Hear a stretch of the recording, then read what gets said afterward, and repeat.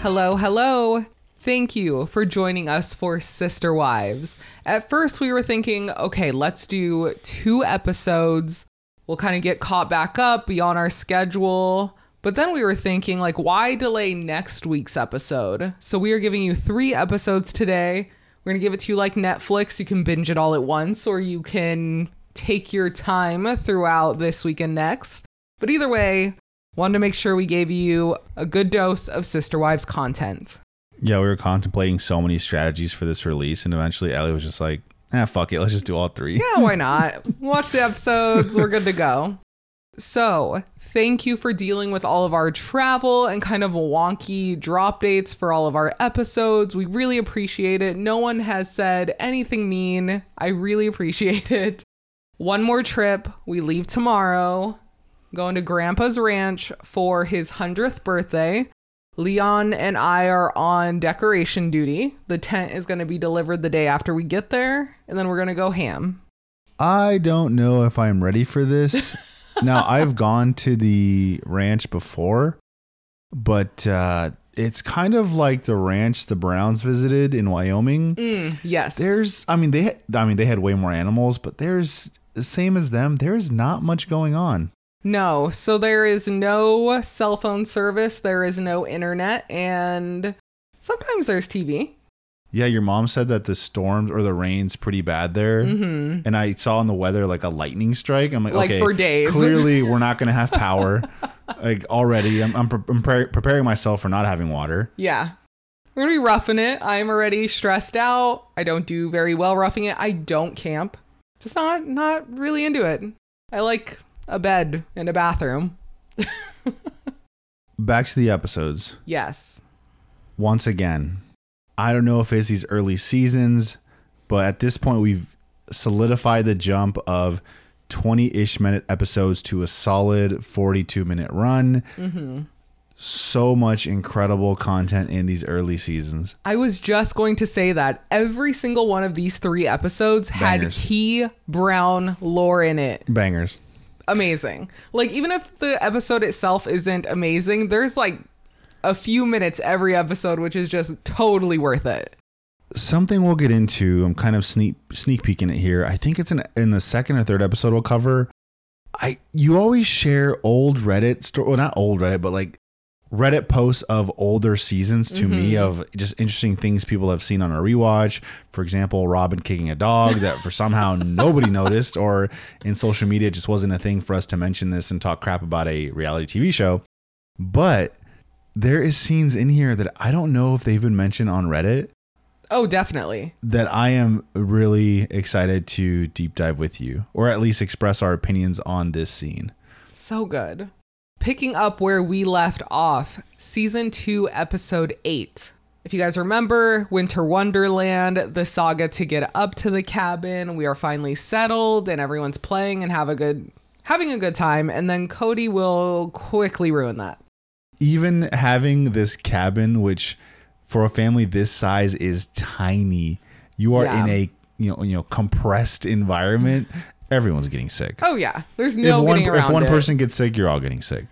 Something I found interesting.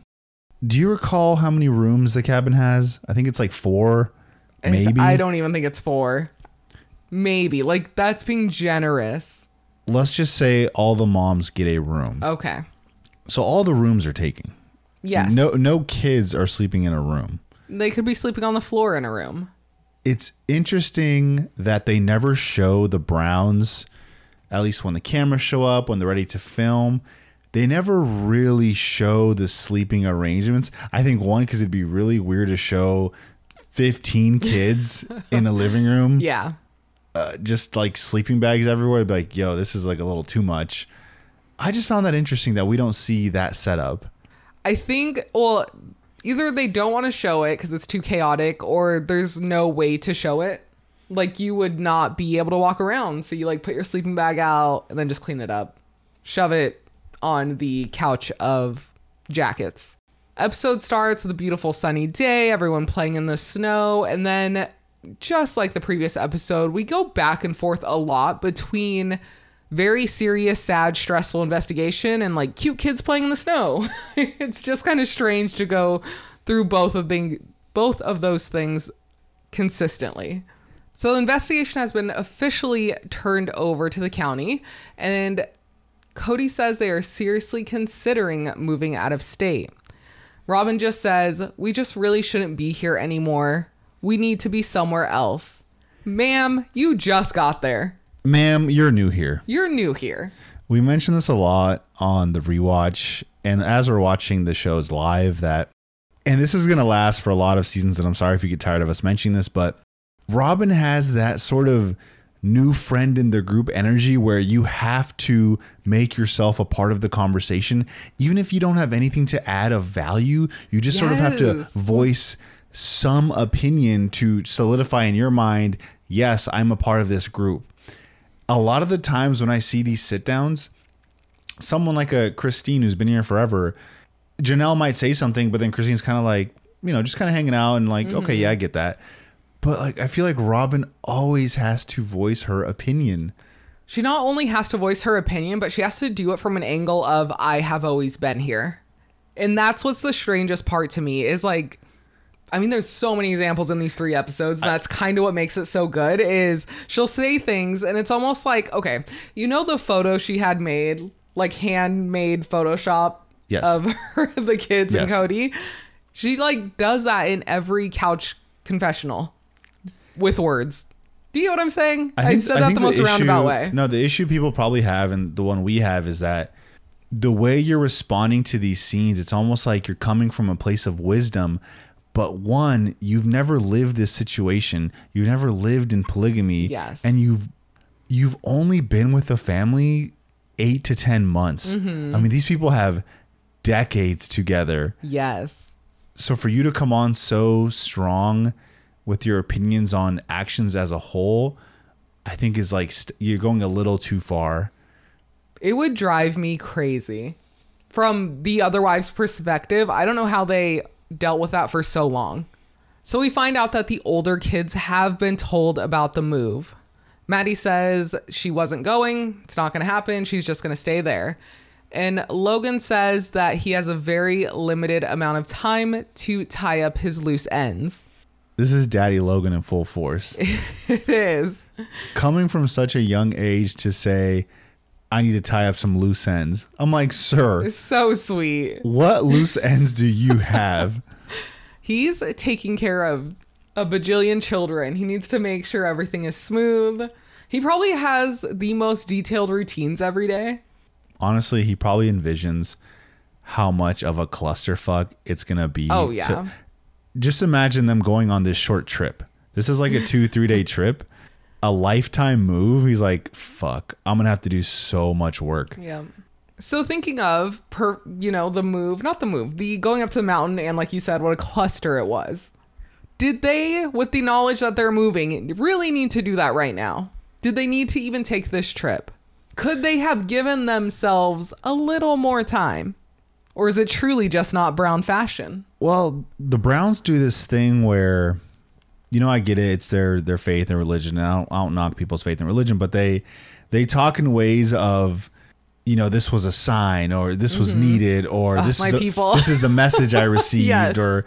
And I believe on this vacation, they said we really needed, and this wasn't like a religious connection. It was just, we needed this time away from all of the stuff that was going on at home. That is a very good point. So it's almost like a temporary escape to just relax and enjoy everyone.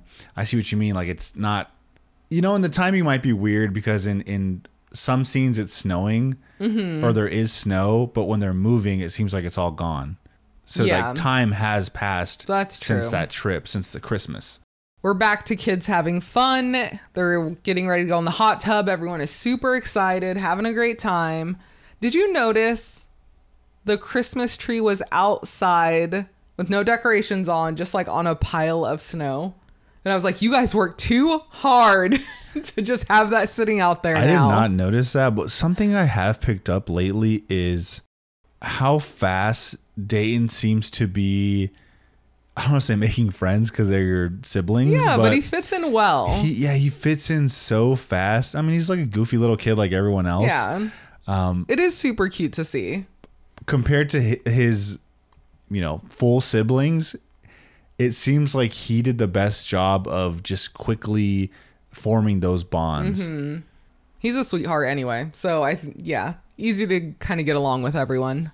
So while the kids are in the hot tub hanging out, Kody, being the butt he is, just throws a huge block of snow into the hot tub. These kids need to get rid of their stress, leave them alone. It's funny how the idea of this trip is sort of rest, relaxation, get away from the stuff going on in Lehigh. But then here's dad playing a joke on the kids, and it wasn't even funny. No, I would have been annoyed as a kid. Like, if I'm in a hot tub, I'm trying to chill. I don't need you to throw a fucking ice block in the hot tub. I get he's trying to be playful, but I'm going to give Kody a hard time always. So I can't give him much credit. I mentioned this before, but I wish I could reenact Ace's impersonation of Kody, because I know exactly what he would do for Kody talking and throwing a block of ice. We cut to Mary, Robyn, and Kody all on a sled going down a little hill, if you will. There's, how would you describe that? Like a snow wall, an icy wall right at the end of this small hill. An accumulation of snow. Yeah. Yes. And so they were kind of sledding and smashing into the little snow wall. Kiddos, it's all a good time. Mary slid so fast, she completely cleared it, but she landed so softly. Like, they replayed it, and it was like she was able to just like catch herself on her feet. I do love how they tried to create the drama, but even on the replay, I'm like, it doesn't even look like she hit the side of the house. No, she was totally up before even hitting. Though I do love the multiple angles that we got of it. We got it on the outside and when like Logan and Christine were in the kitchen. There's like multi-angle and dramatic reactions. Yes, everything we could want. On the couch, Robyn says that the kitchen in the cabin felt like Christine and Mary's kitchen. But in the same breath, she says that maybe she should assert herself more.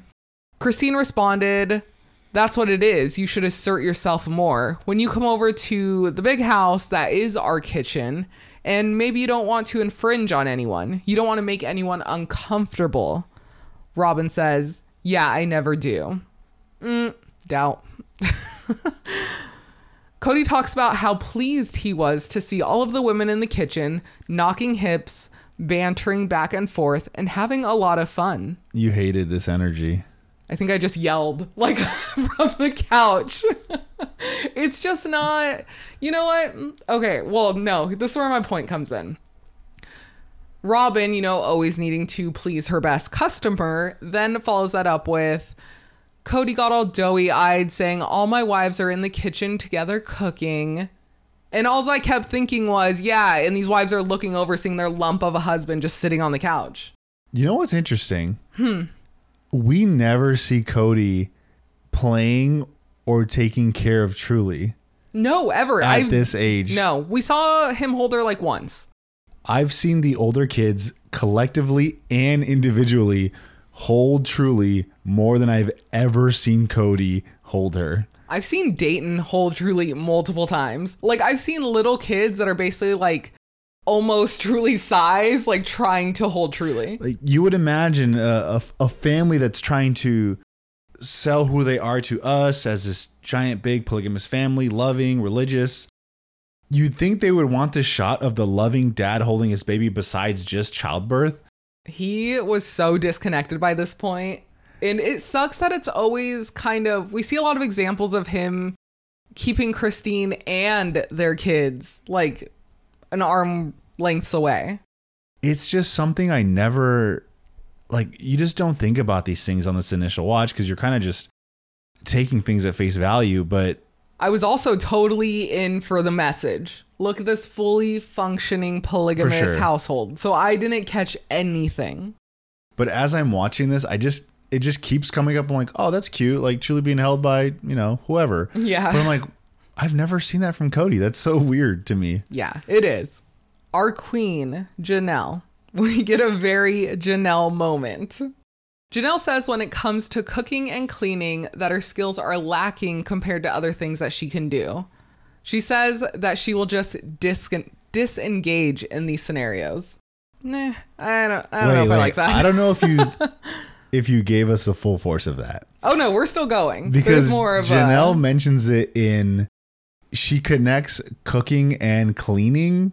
And is like, well, I just disconnect myself. And I'm like, wait a minute. If you can't cook, why can't you help clean? Because it's Christine will cook and Logan will clean. I don't know.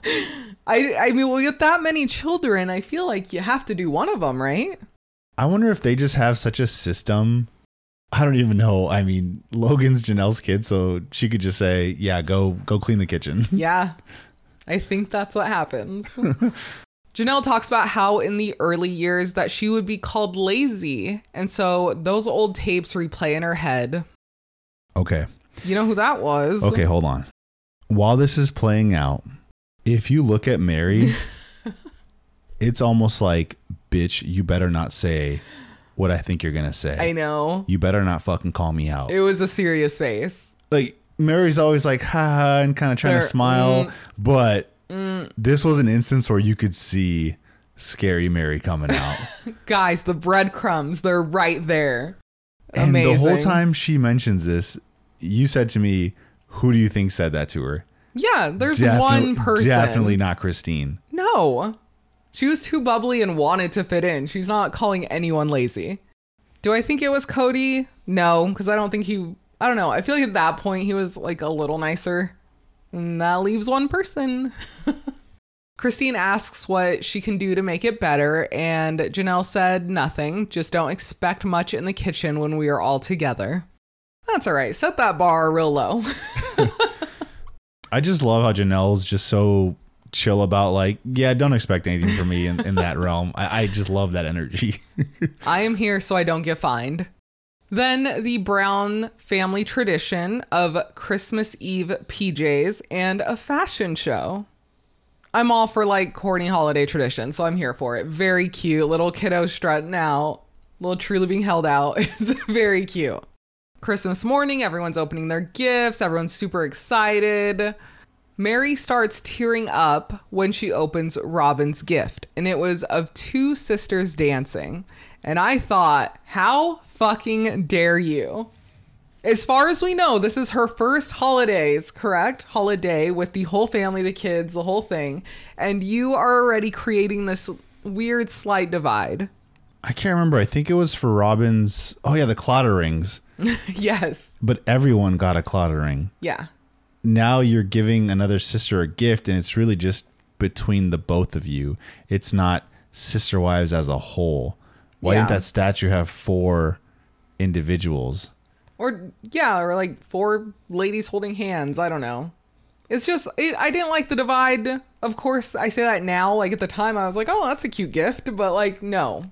You're new. We are not trying to create these individual parties. We're trying to sell this one family thing. I wonder Buy 2 of them. Yeah, I wonder if this comes from naturally you're forming relationships. Robyn must have seen early on, and it seems like a lot of Robyn's initial interactions with the Brown family was with Kody and Mary. Mm-hmm. So I'm wondering if she just happened to form a much stronger bond with Mary very early on and sort of cling to Mary as in help me through this process of, you know, being a part of your family. Whereas Janelle's working, she has her own kids, she's in another house. Same thing with Christine, very busy, truly different house. And Mary really does have a lot of freedom. You know, Mary just has Leon. Leon's kind of self-sufficient. Don't really have to do much there. So you do have a lot of time to interact with this person. So naturally, they're just forming a stronger and stronger bond compared to Robyn with the other sister wives. I can totally see that. And already with you explaining it that way, I can totally see that. And that's, you met Mary first, then Kody. You form that bond. I mean, for all we know, maybe the parents also drew names. It's kind of that who thing. She got. It's that thing when you go to a new high school and you're in cafeteria, you sit down at like a table and you're like, well, guess these are my friends forever. Wow, freshman year flashback. I say that, but then at the same time, I'm like, oh, she's plotting. Like, I can always come back to that where I'm just like, oh, she knows this is head wife. And I'm going to get in good graces. On the couch, Christine talks about how she got McKelty a phone since they might be moving, and she wants her to be able to talk to her friends. Kody, sitting next to her, puts his arm around her and gets kind of close to her face and says, "Christine, are you still confused on whether we're going to move or not?" Not a fan. B. Not a fan.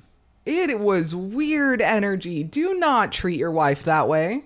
Especially she's not a child. In this moment, all she's talking about is my child being able to continue to communicate with their friends. Yes. Because you are moving. Yep. She continues to look down and does not face him at all. And she just says, "Yep." And all I could think about in that moment is he probably treats her like this so much of the time. And she just has to say something to keep the day moving. Condescendingly, Kody just says, "Okay," with a smile on his face. Robyn pipes up and says she has a choice just like all of us. Christine lists a valid of reasons of why she does not want to move and tells Kody that he is not listening to her. That moment right there just shows you how quickly Robyn had Kody's ear. Yes. That she's the one that could be the voice of reason for all of these wives that have been with this man for more than a decade. Mm-hmm. How does the wife of 4 months have such a strong hold of you already? And the other thing I wanted to mention is, why did no other wife step up for Christine?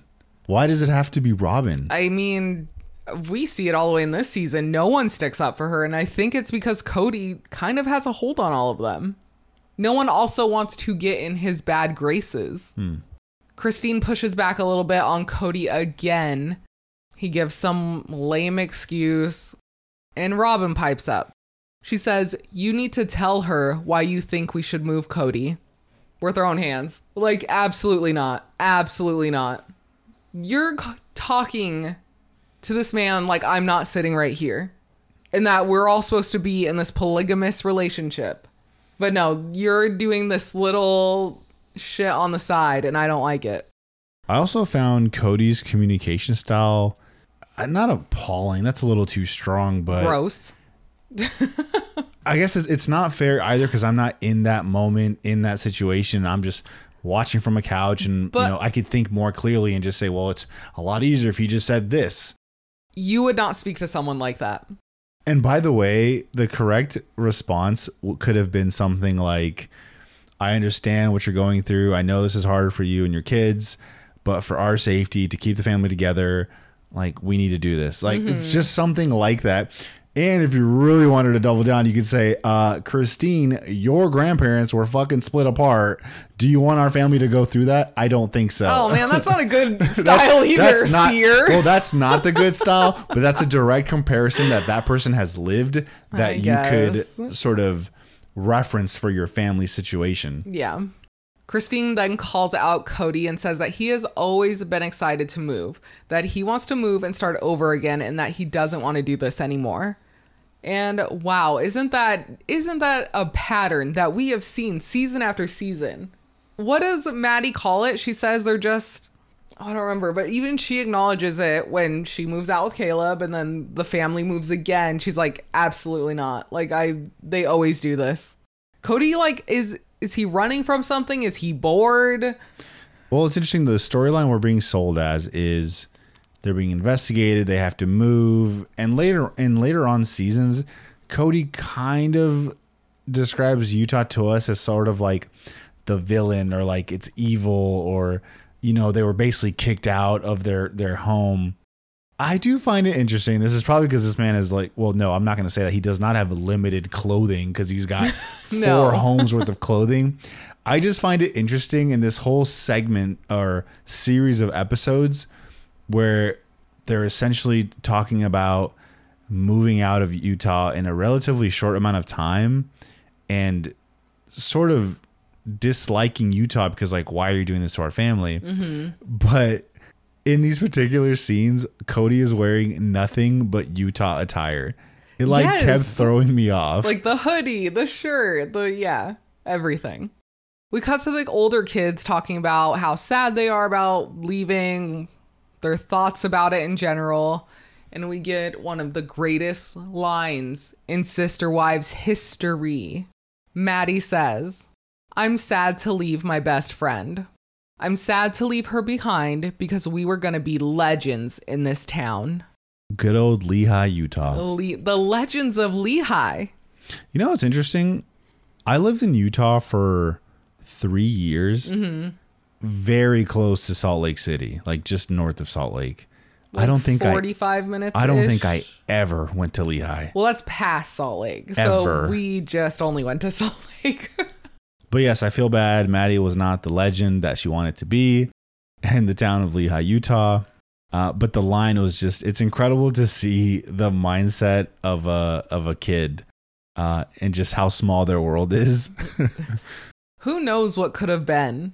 What could Lehigh have been if Maddie was there? Maddie could have been the town judge. I don't know. We don't know. We end this episode on a super sad note. Hunter is very mad. He's very sad. He talks about it for a very brief moment and he gets emotional and then everyone kind of follows. It's one of those moments where they know that Hunter never shows his emotions. Mm-hmm. So the fact that it could hit him this hard is now being reflected by the other older kids. Exactly. They open episode 9 with kind of a timeline that the whole episode will be based around. So they are moving to Vegas in a week and a half. They are waiting for the school semester in Lehigh to end and will be moving before the next semester in Vegas begins. Now keep this timeline in mind. It's important because all hell breaks loose. So Kody, Robyn, and Mary are going to Vegas to scout homes for the move. Did you notice? Well, you probably did because he had a whole nameplate and everything, but Robyn's dad was there and he has lived there for quite some time. Again, something you just don't really think to connect the dots. No. Of all the places they could move to, they are moving to a place where family or Robyn has family, direct family, her stepdad and mom. Yes. And thinking back, I just feel like Wyoming would have just been more of a logical decision. It would most likely be cheaper. Yeah. Now, family there as well. Lots of family. I mean, you guys have whole ranches there. Yes. And I'm just like, what's the tie to Vegas? I mean, they never say it, but I mean, it's there. I would say the cons against Wyoming would be just the school and college setups and how close are they to where the ranches are. Just things for their children to still be able to have a home base, but then go to college. Oh, do you mean like there's not like a big state university close? Correct. Okay. I just don't know if there is one close to the ranches. I don't think there is. Yeah, who knows? And no offense, but I kind of get it. Really fun to visit the ranch. Don't know if we want to live in the ranch. As I'm currently panicking about going to the ranch. Kody, I feel Kody you. wears gloves all the time, but he's not a rancher. No, yeah. He's a city dude. I can't give him too much crap. Oh, I can't either. That's me. So no shade there. Oh, the amount of panic buying on Amazon that has happened over the last 24 hours because this is the last bit we can order before we're cut off. Timeline wise. I'm such a wuss. I'm buying like mosquito repellent, fucking lotions and bracelets. Yeah. Guys, we're really loading up on the luxuries. We talked to the kiddos again on the couch and everyone's kind of expressing how angry they are. And they go over the fears and needing to stay together and what's going to happen if they decide to stay here. And in this moment, I realize I feel like they're echoing a lot of what their parents have said to them. And I'm wondering if maybe we didn't use such intense language.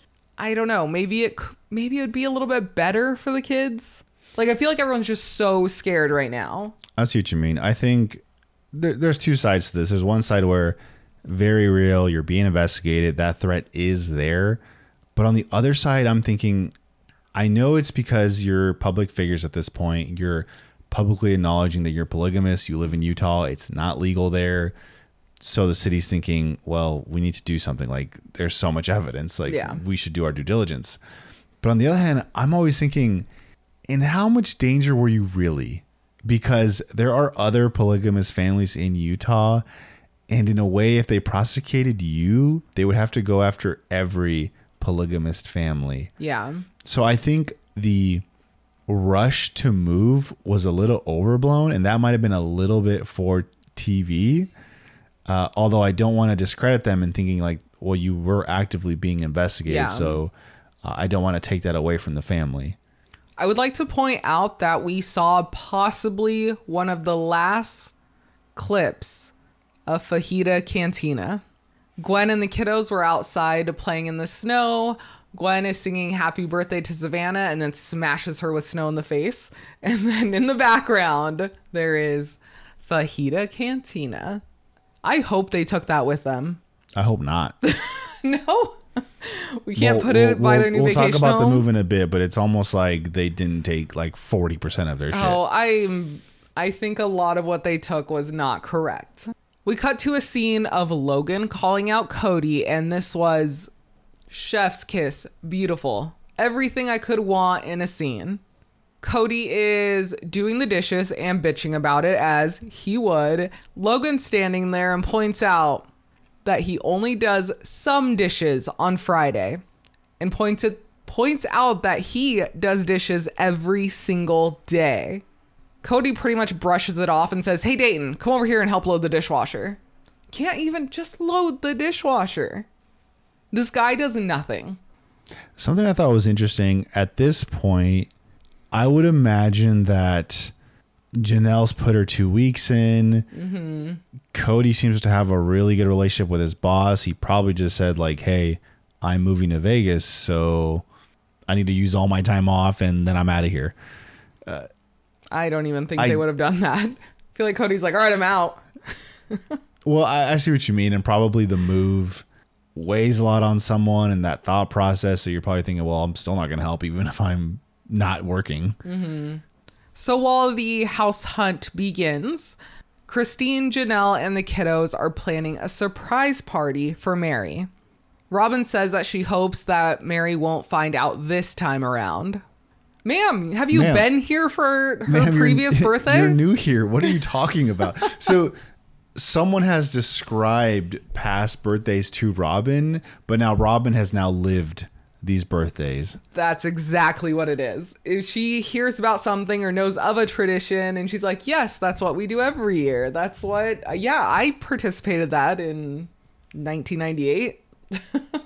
Their friends came in clutch. Jen and Corey did the catering for the party for free. Good advertising. Very good advertising. Worth it. Kody and the wives are on the couch talking about how they hoped for a plural type home in Vegas, and it really just doesn't exist there. Kody talks about how important it is to say goodnight to each wife every night. And Robyn has to add her 2 cents and talks about how important that is as well.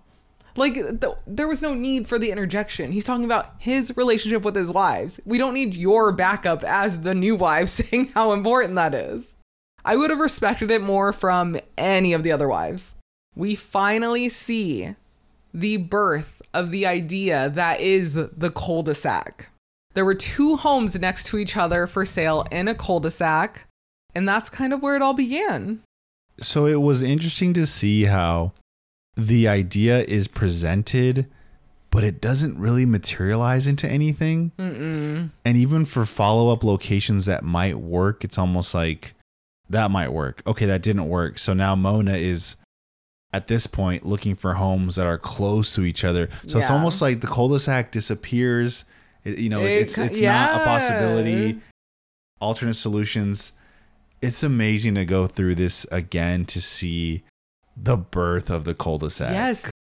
That is some of the most amazing, I think some of the most amazing times the Brown family has had, some of the best seasons. And I mean, it's Vegas. I mean, I know it's not the Strip, but like, I love Vegas. It's Vegas. Like, I'm here for it. And this is, I think, the first time we meet the legendary Miss Mona Reiki. 100%. She's doing what she can for these people. Can you imagine the size of the family, their location requirements, their credit history? Yes. the fact that Mona got this family in the situation they eventually get into amazing. Is that, yes, Robyn, you believe in miracles. That was a miracle. Mona Reiki was your miracle. That was 100% a miracle. So Kody is talking to Mona on the phone as Mary, him, and Robyn are out looking at houses, and these two houses that were for sale next to each other. Mona says that she was speaking to a couple of her lenders, and while financing is definitely going to be difficult, that she does have someone that has 4 new homes in a subdivision, and he's willing to work with them on financing. In this case, these would have been 4 fairly completed homes or almost completed. Mm-hmm. Yeah. They're like finishing touches. And this was in a cul-de-sac. They weren't the only people in the cul-de-sac, but these 4 were in a cul-de-sac. This is another thing I always found interesting with the move, at least the timeline that they're describing to us, because I feel like the scenes that we see of Mary, Robyn, and Kody looking for homes in Vegas to the day they move, I have a feeling those are probably multiple months apart. Like, I don't think it was... Really? Yeah, I don't know. I feel because like if this it was is pretty on point. If it was like 30 days, within 30 days, I mean, just closing on a house in general takes so much time. There's so much paperwork. They're real casual about this. I know they did it in the dumbest, most fucked up way, but I just have this really hard time thinking you could move without locking down homes or a home for your family. I couldn't do it with just us. Can you imagine plus like 16 people? No, absolutely not. So they arrive at the 4 houses for sale, and instead of waiting for Mona to arrive, they just decide to walk the brick fence between the houses. I'm scared of heights, so I'm definitely not doing this, but it felt like high risk, little reward. Like, you'll get in when she gets there. I wish I saw a neighbor be like, what are you guys doing? Mona arrives. They are let into the houses for a tour. Robyn is recording videos of the walkthrough for Christine, and then they arrive to the main bedroom. Kody says he heard voices sing when he saw this room. It's definitely mine and Christine's room, he says. I would like to point out that this is the same shit he sold in Flagstaff. Literally, basically line for line. He heard voices sing. Again, this is not a religious connection, but sir, no, you did not hear voices sing. Stop. You could just say, I love this space. This would be amazing for Christine and I. You could just say that.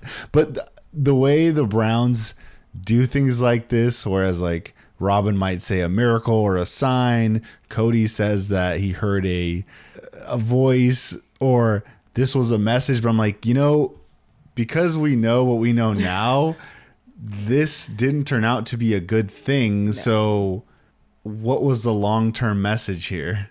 Just selling us a story. Christine had a change of heart when she saw the houses. She's ready to move now, right now. And I get that. Way bigger, your own area, your own house. Yeah. We're talking at this point, Christine is the basement wife. Yes, you can have windows. Not only is she thinking outside. About herself, but her children having sunlight, windows, bigger yard. Rooms, a bigger kitchen, a yard, your own yard. You can just go into your house.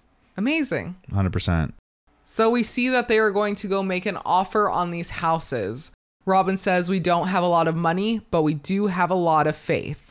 Don't know if you can buy a house with faith. And at this point, so this is the first offer they're putting in on all these houses, and we are down to 8 days to move. So I guess that answers your other question of, yes, this was actually the most absurd timeline.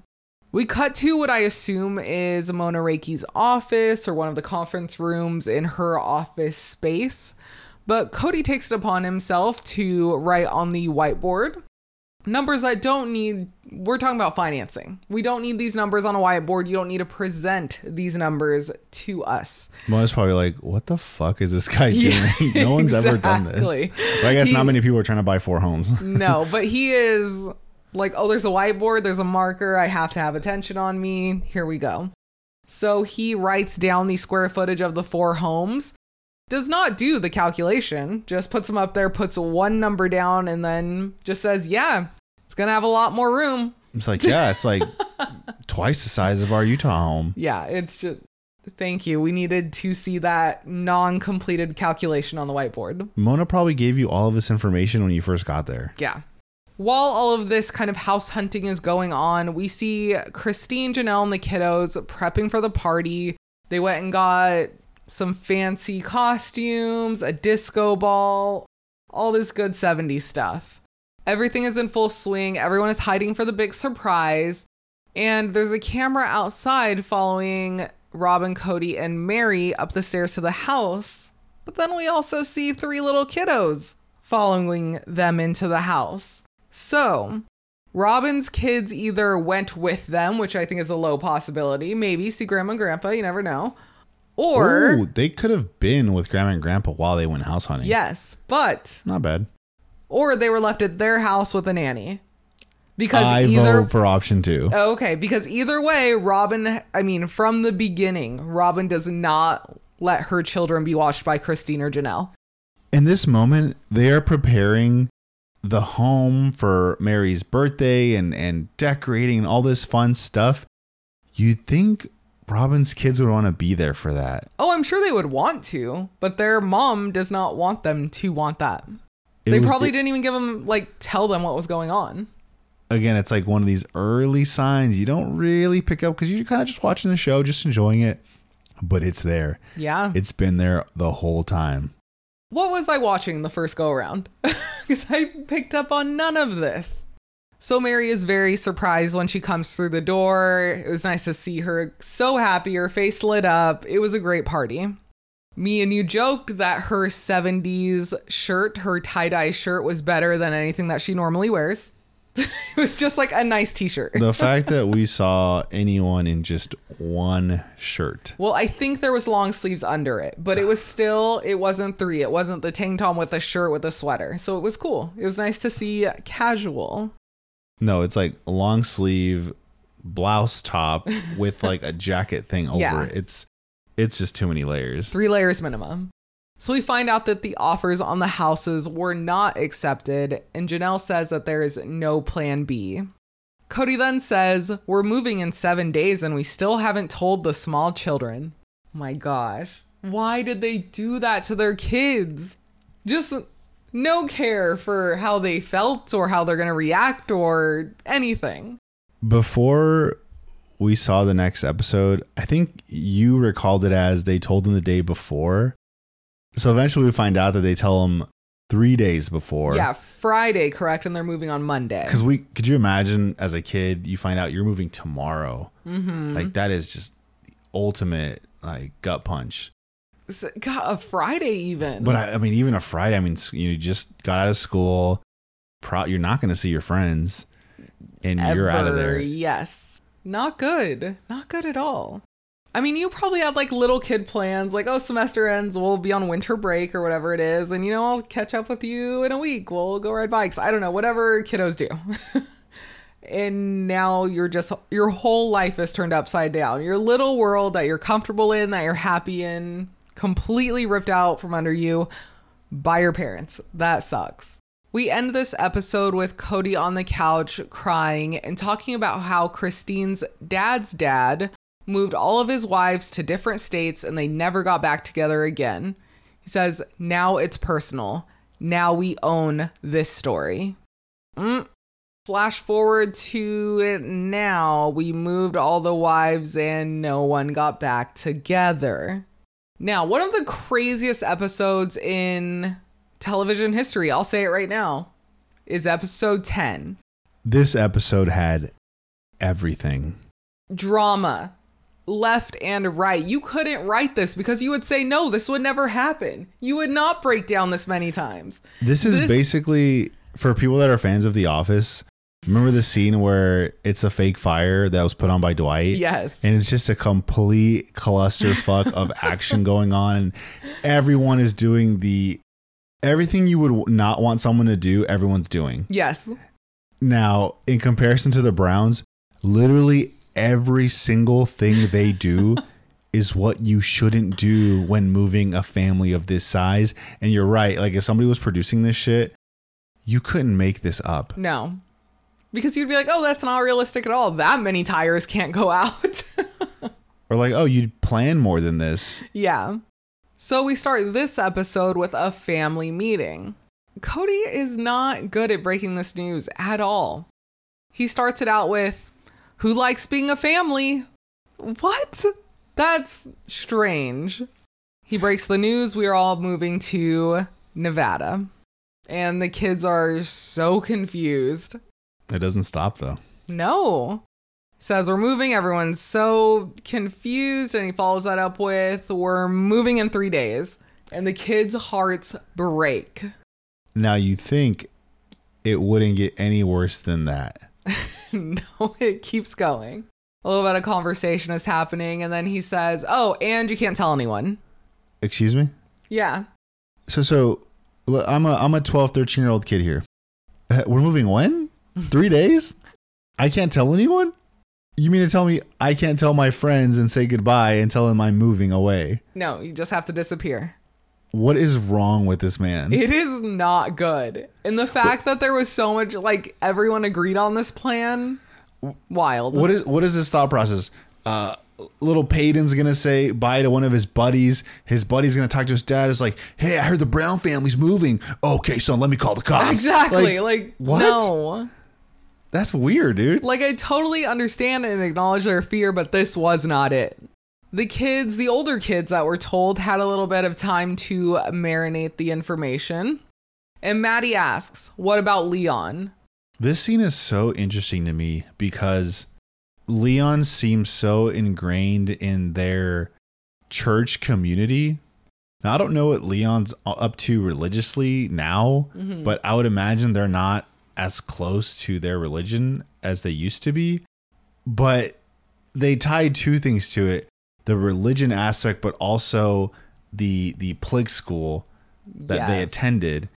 But it was fascinating to me that plig school was not accredited. No. Like, you're not going to, I mean, I guess you can get like your GED and then go through like college, community college, and like work your way up. But probably naturally you wouldn't sort of have a straightaway path to get to secondary school or like advanced schooling. No, and a lot of the time, if you go into college with the GED, I believe they make you do like a bunch of prerequisites that you wouldn't normally have to do. Now, what I'm trying to get to is that it's fascinating that Leon is one of the few brown kids that have gone to all the way to a master's program, which I think is really interesting compared to where they were at this age.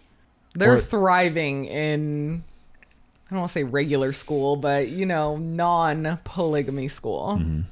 Maddie asks Kody, do you know how weird they went with just the family going to public school here? Put them on blast. More kids say that Leon should have a choice, and Kody says, where we go one, we go all. This is something that bothered me because one of the main, if not the main individual in this situation to be punished by law would most likely be Kody.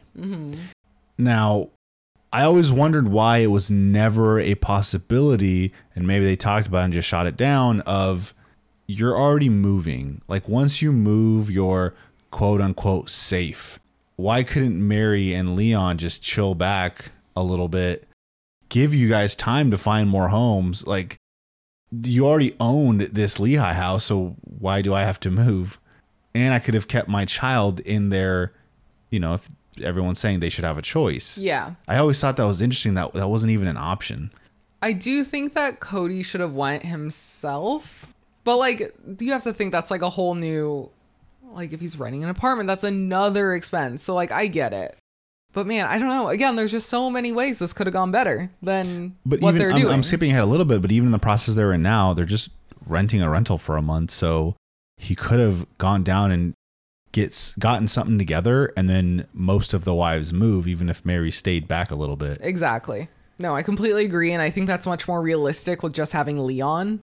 And skipping ahead, the fact that they still had the house. They weren't selling the house. So during this family meeting, Mary encourages Leon to tell their dad how they feel. And it kind of just, they start crying. They talk about how they want to finish out the school year, that they are not a kid, even though they are viewed as a kid. They then take out a piece of paper because, this has been marinating for a while, and they got a list. They're going to go down the list of why they should be allowed to stay. And number 1 is that the dance is in a couple of weeks, and the other 2 cannot do it alone. No offense, Leon. Even the start of your list is a little kid energy. Kody says that he understands, but that's not something he's comfortable indulging in until after they are 18 or beyond that, until when they are married. We cut to an interview of Kody on the couch, and he says that he understands what they're feeling. He is leaving his career. It's like, that's different. It's way different for a kiddo. Also, I would like to point out that he said 18 or preferably until you're married, and he's kicking out kids left and right now. Well, no. He's kicking out Janelle's kids left and right. I also do find it interesting that it's always the 18, which is the US standard of you're an adult, go do whatever you want. No one's an adult at 18.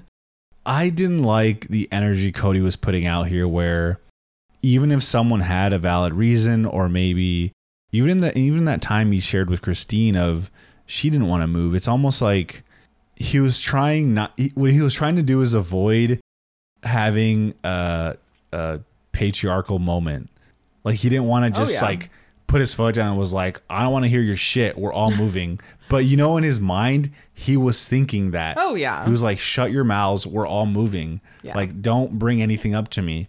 Oh, he never wants to be bothered. But in the fact that he's selling this to us, he can't really do that. No, especially around cameras. It is Saturday now. We are at Robyn's house watching her kind of start packing, and they are leaving Monday morning. Robyn says that she was angry at God, but always believes in miracles.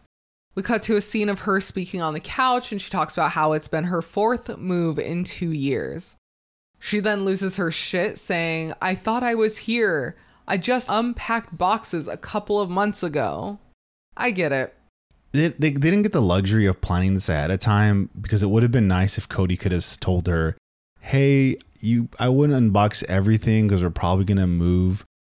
But do you think if this investigation didn't happen, would they have moved? Yeah, definitely. I don't think they would have kept this Robyn rental Lehigh house thing going on. Yeah, do you imagine over time it would have sort of bothered the other wives that this new wife gets this entire home to herself? And that Cody's really never home? He just lives there and they have the Lehigh house? Yeah.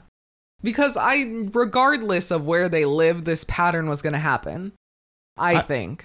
I guess my devil's advocate to that would be, if the investigation never happened and they got a bunch of TLC money or whatever, they could have worked on finding a place in Utah that kind of had that environment for them, which inevitably would have been some kind of cul-de-sac thing. Potentially, but then I just keep thinking back to Kody being like, oh, he has to move every 3 years or whatever his time limit is in one place. But I see what you mean. It was, or from Robyn's perspective, it was hard just for us to move in at this house. Oh, yeah. So moving 2 to 3 times in a year and a half, wild. While we were at Robyn's house, I need to point out that at one point, Kody was packing 4 purple dress shirts. Different styles, different types, but 4 purple dress shirts. This dude, I swear to you, must have over 50 dress shirts. Oh, that's all he wears. Easy. Also, I think purple's Robyn's favorite color, so of course he just brings all those over. That's sweet. We then go to Janelle's house, where Logan is helping pack up the kitchen, and they're packing up all their cookbooks. And Hunter is in the background, and he says he wants to grate his head on a cheese grater. Janelle just kind of sighs and says Hunter is struggling today. Can't blame him. 3 days. We then see quick scenes of Christine packing, as well as Mary and Leon. And the writing on Maddie's wall is wild. There's just Sharpie everywhere, and quotes and sayings, and it was so much. Would you be down for your kid writing on the walls? I don't think so. I don't think so either. Maybe if they agreed to paint it. No, I don't think so either. Yeah, I'd be like, yeah, you're definitely painting that. Because, like, I was a poster kid. Posters on every inch of my walls. Sure. They even got fancy 3M tape. You could just tape it up and take it down. Oh, but that's not what I did. Oh. Always just little pins. Hundreds of holes in that wall. But I was the one to fix them. So I'm like, I guess it's all right. The legend was not going to fix these walls. Yeah, who had to paint that? Maybe a family member. Oh, you're right. We cut to an interview of the older kids on the couch, and Maddie says, if you have a mistress, people are like, wink, wink, good job, man. You the man. But as a man who wants to take care of his women and her children, it's against the law. Maddie's just so spicy these days. Now, are we getting to the scene where Robyn talks about the America she grew up in? Almost. Okay, I'll hold my thoughts. We then cut back to Mary packing, and she has saved 26 copies of her sister's obituary. And her and her mom are using some of them to pack now, which I felt so sad about. Like, of course, like, what are you going to do with them? So I get, she was like, well, I might as well use them. And she saved some, but I was like, that's so sad. Well, I thought this was really interesting because more than likely for the obituaries, it was either Mary's sister's husband or Mary and her mom that wrote what was going to be in these obituaries. Mm-hmm. So I thought it was interesting that you would keep the newspapers of the obituary versus having something that's more personal to your sister. Because, for example, something your own sister wrote versus something you wrote that was put in a paper. Those are still really special, though, because it's like, it's a physical memento of that time. Mm-hmm. I don't know. I have obituaries. I can't tell you why I have them. I didn't know you had them. Yes. See, because in my mind, I've never had like a family obituary. Mm-hmm. So in my mind, it's like, that's odd. Why would you keep that? I can't give you an actual reason of why. Like, mm-hmm. It doesn't make logical sense, but it's one of those things where you're like, this was a moment in that time in my life. Mm-hmm. It's a physical thing. I think that's what's so special about it. I guess because in my mind, let's say someone very close to me passed away, mm-hmm. I would cherish a letter from them mm-hmm. so much more than an obituary that probably came from like me or someone else, but it wasn't from them. But it's a part of that story or that moment. Sure. I guess the counter to that is if you didn't have anything from that person, that obituary now becomes like really special. Yes, totally. I was irrationally annoyed that this is a whole section in my notes that Kody is at Robyn's helping her pack while he has the least stuff there. Okay. The real reason he was at Robyn's, Kody Airfingers helping her pack. Yes, you're right. Well, I think Robyn probably still had a lot of shit. Let's be honest. Yeah. The main and only reason he was over there is to get away from the clusterfuck at the main house. You're totally right. There's no fucking way he wanted to be in there. And he's not going to help him. No. So might as well just go hang out at Robyn's. So Mona Reiki found them a big house where everyone can stay together for 1 month. And it's not available until Tuesday. Janelle is fine with this plan. Christine is fine with it as well. But Robyn is hesitant because she has never shared a kitchen with a wife before. Maybe because she was not in a polygamous marriage before, but we just like to pretend that she was. I have no response. Like, it's just so stupid. Kody gives Dayton $20 in exchange for a hug for his birthday. Robyn comes up and says, maybe you can buy some cool stuff for your new room. Dayton says, yeah, a video game. And Robyn says, maybe a dresser. Now, if you listen to Ace and Caitlin, if you know, you know. Why would Dayton have to buy his own dresser with his birthday money? If I was a kid that was given my option, I'd be like, I'll just leave him on the floor. Like, I don't need a dresser. This is funny foreshadowing for this episode because later on when they finally move, they kind of do some shots of the house as it's a little more empty. But you may notice that they actually leave behind a bunch of dressers. Yes. You can't tell me you couldn't have came back at any point in history before this house was sold and gotten some stuff. I'm sure a lot of that did happen. It's just that their either producers just didn't care about airing any of that. Yeah. I'm sure family watched the house. I'm sure they came back and did more trips with the trailers, got the rest of their stuff, especially after they got homes. I'm sure that happened. It just was pointless to air. I hope so, because they left so much. And like their family shouldn't have to take care of that. Now let me set the scene for you.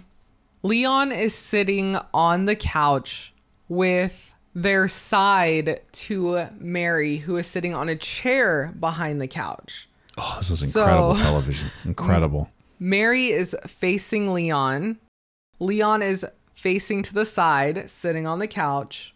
And she calls Leon's name twice. And they completely ignore her. Like, no one's saying anything. No one's here. Nothing's happening. Mary reaches over and pulls Leon's hair so hard, forcing Leon to turn their head.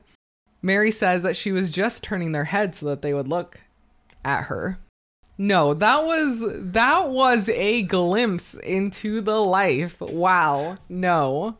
If you rewatch that scene, Mary's face, there's sections where it goes from scary Mary to, haha, I'm just kidding. Just wanted to get your attention. I forgot I was on camera. Yeah, because that was a serious, like, there was nothing joking about the hair pull. You made the comment that this is definitely not the first time this has ever happened. No, definitely not. I did like that Leon mentions, you're like hovering over me, like, get away from me. Like, you're too close. And Mary just like doesn't even move. No, doesn't acknowledge stays it. Right there. Christine is packing up all of her kitchen stuff and explains that Kody told her that they are taking all their bedding and furniture as well. Mary is also in the kitchen with Christine and says that she's not taking anything like that, only essentials. Okay. Already we are seeing a glimpse of the clusterfuck that is the Brown family moving. Yes, no communication right off the bat. We talked about this, gosh, it must have been like season 1 or a long time ago, of with a family of this size, the sheer amount of communication and organization that is required to keep this machine moving. You need that. It's not like a want or whatever. Like, no, it's required. Yes. The way everyone is out of sync in what they're taking, what's the plan, it looks fucking terrible. Mm-hmm. Like, why aren't we having a fucking huddle up moment, making a plan, being explicit, maybe on paper? This is what we are packing. This is what we are leaving. Yeah. Like, everyone should be on the same page. This is already absurd. We cannot have any communication breakdowns.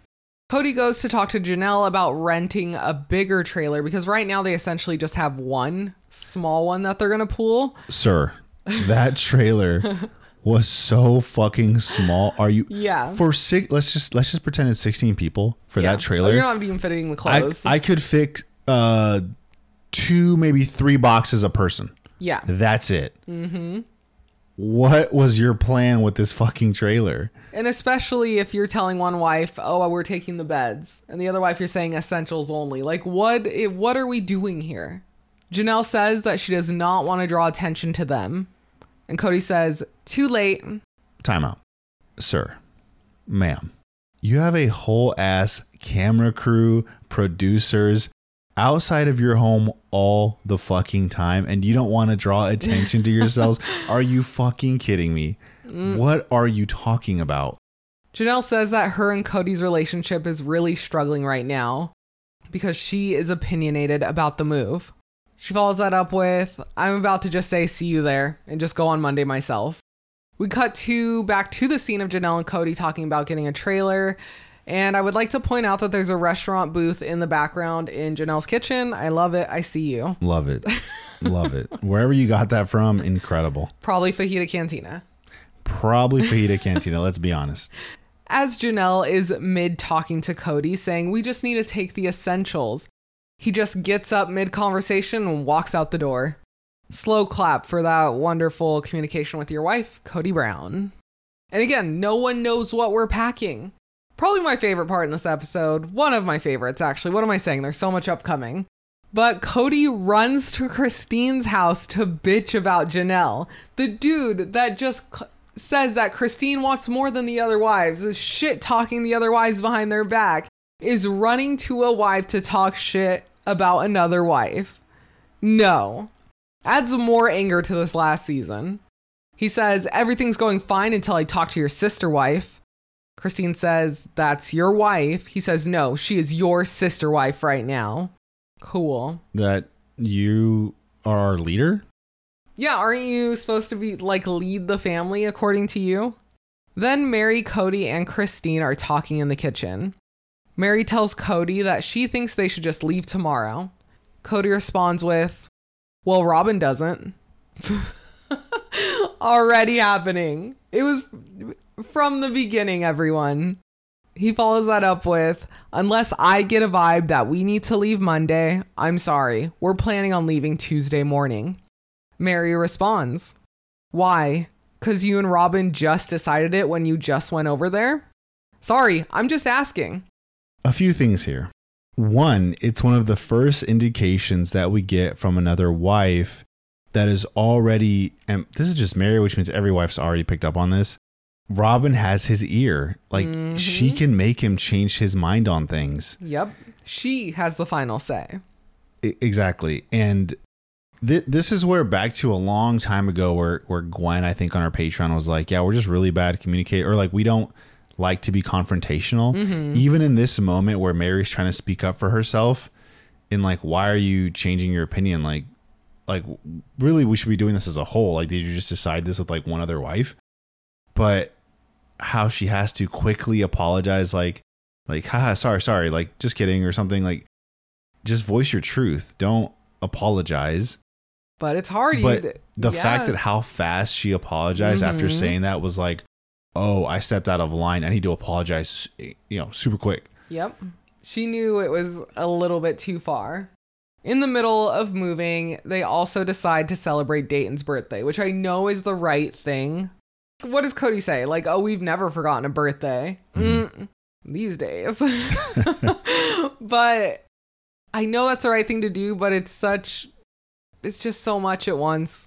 Such hard timing.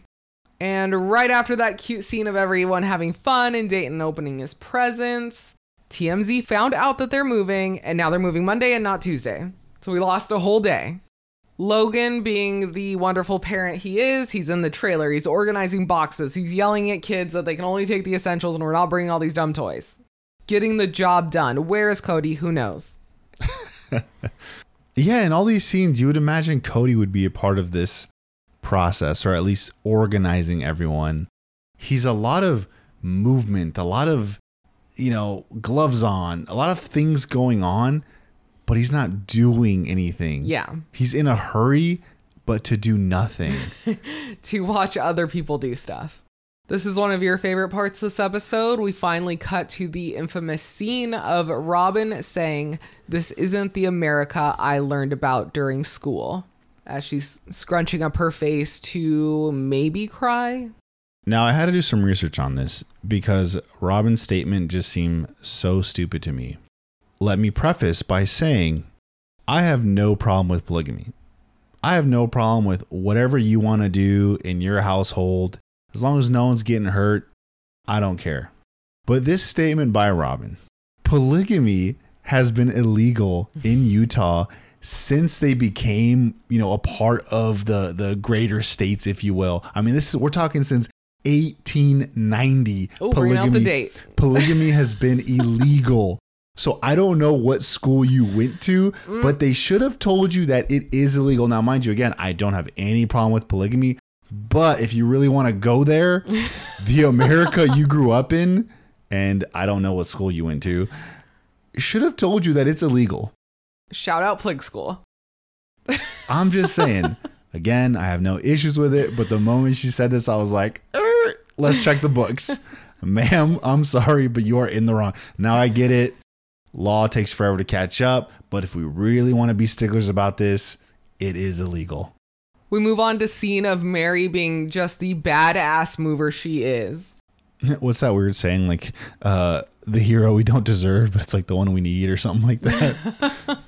This scene is at Robyn's house. She's helping get all the stuff out because Robyn is actually moving. Not going to keep the rental. But what I didn't understand is why we were packing up basically everything of Robyn's when we could have just moved the non-essentials to the Brown house because that is still going to be in their name.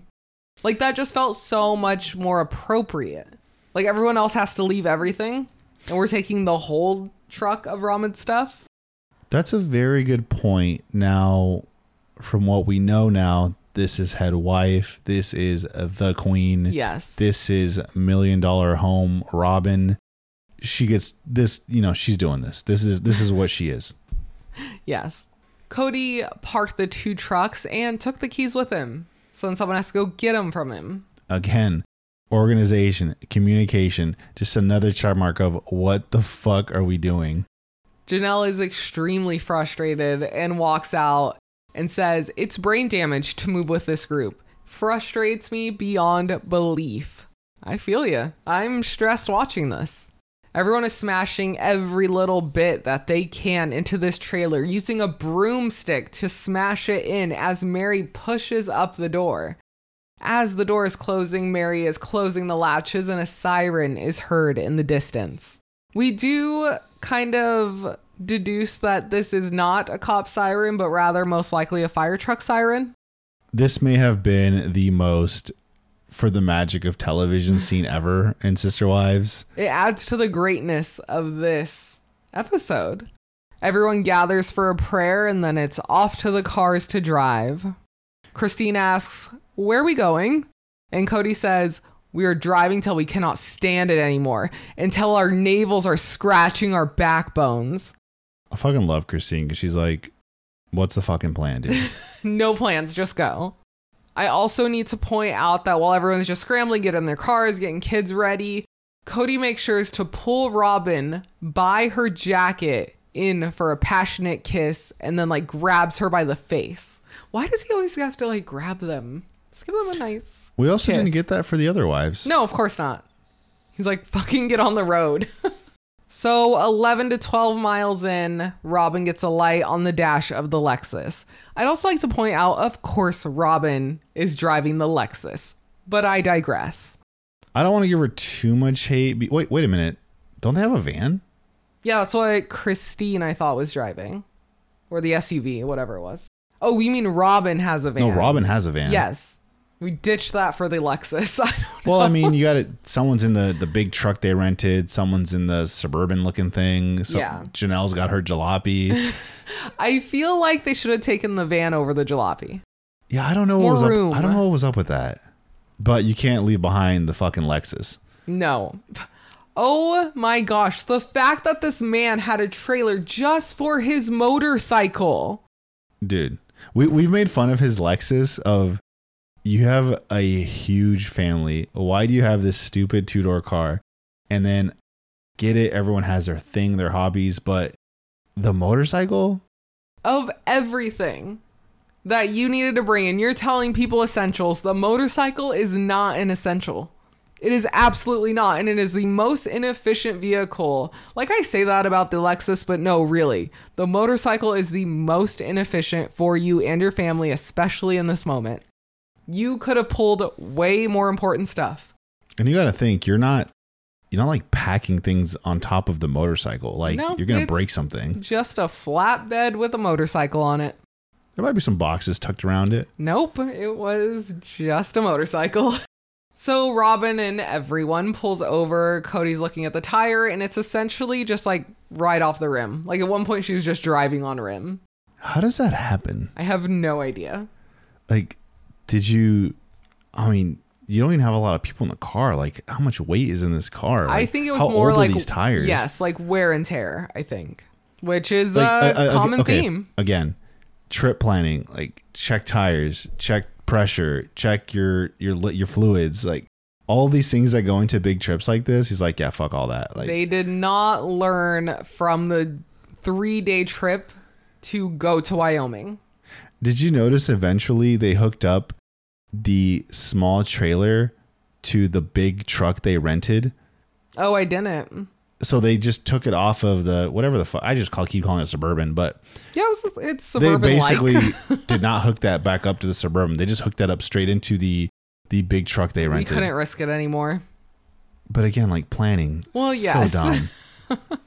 So as they're working on the Lexus and then Kody needs to go find a tire, Robyn is transferring kids from the Lexus to Janelle's car, and Janelle takes off with the kiddos. And there's like duct tape on her poor car. And that's why I'm like, why didn't we take the van? Like, why didn't we leave that car that seems in rougher condition? More rough? No idea. Something to know is we kept trying to gauge, like, what time is it? I know, because it was dark. But I'm thinking because it's shortly after Christmas, I would imagine it probably gets dark at like 4:30. Yeah. Like 4:45. And that makes more sense with the like one tire shop being open. I mean, maybe they're just the only one open late, because I can't imagine there being many that are open super early. So they get a different size tire for the Lexus. It seems like it will all work out. It's fine. It'll be good to go. 1 mile down the road, a tire on the car Christine is driving goes out. The only spare in that car was the donut. But in Janelle's car, she had a full spare of the same size.